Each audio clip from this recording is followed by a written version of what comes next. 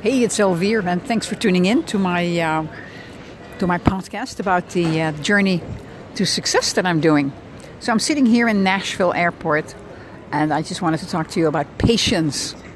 Well, it's been an interesting day. Yesterday was a busy day getting everything ready for my trip, making sure that my sweetheart, my loving husband who's got Alzheimer's, that he's really well taken care of while I'm not there.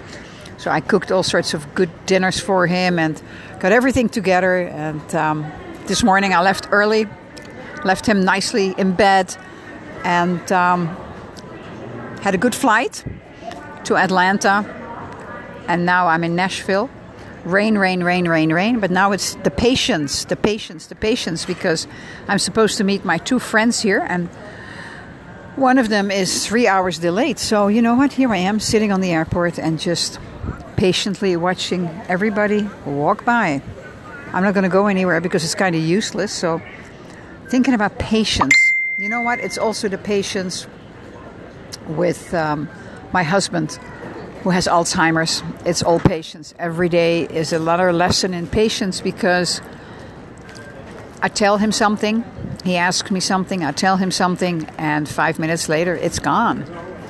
He knows I'm going to Nashville. I've been talking about it for 2 months. And even last night I told him again. He said, "Where are you going?" I said, "Nashville. What are you going to do there?" I said, "Well, I'm going to go for a training." And then this morning when I kissed him goodbye, he said, "So where are you going?" I said, "Honey, I'm going to take a flight to Nashville because I'm going to go to a training." Oh yeah. So every day is a lesson in patience. I thought I had a lot of patience, but no. The patience now is different kind of patience. The patience now is with repeating the same message over and over again and still keeping the smile in my voice and still being the loving wife and just understanding the challenges that lie ahead of me because it's only going to get worse. It's not going to get any better.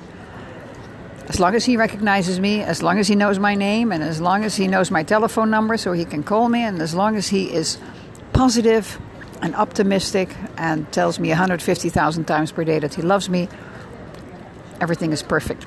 Everything is fine, and everything is going to work out fine.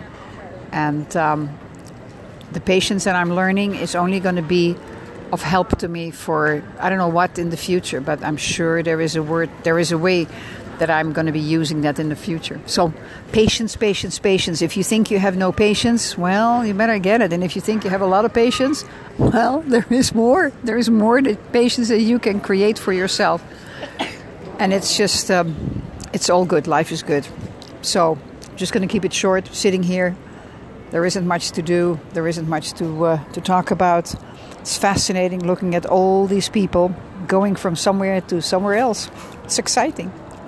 So I will do another podcast for you tomorrow, tell you more, an update from Nashville. I appreciate you following me along. And remember, this is my life. I'm just journaling a little bit for you. And hopefully you get a little nugget once in a while. So in the meantime, I appreciate you listening in.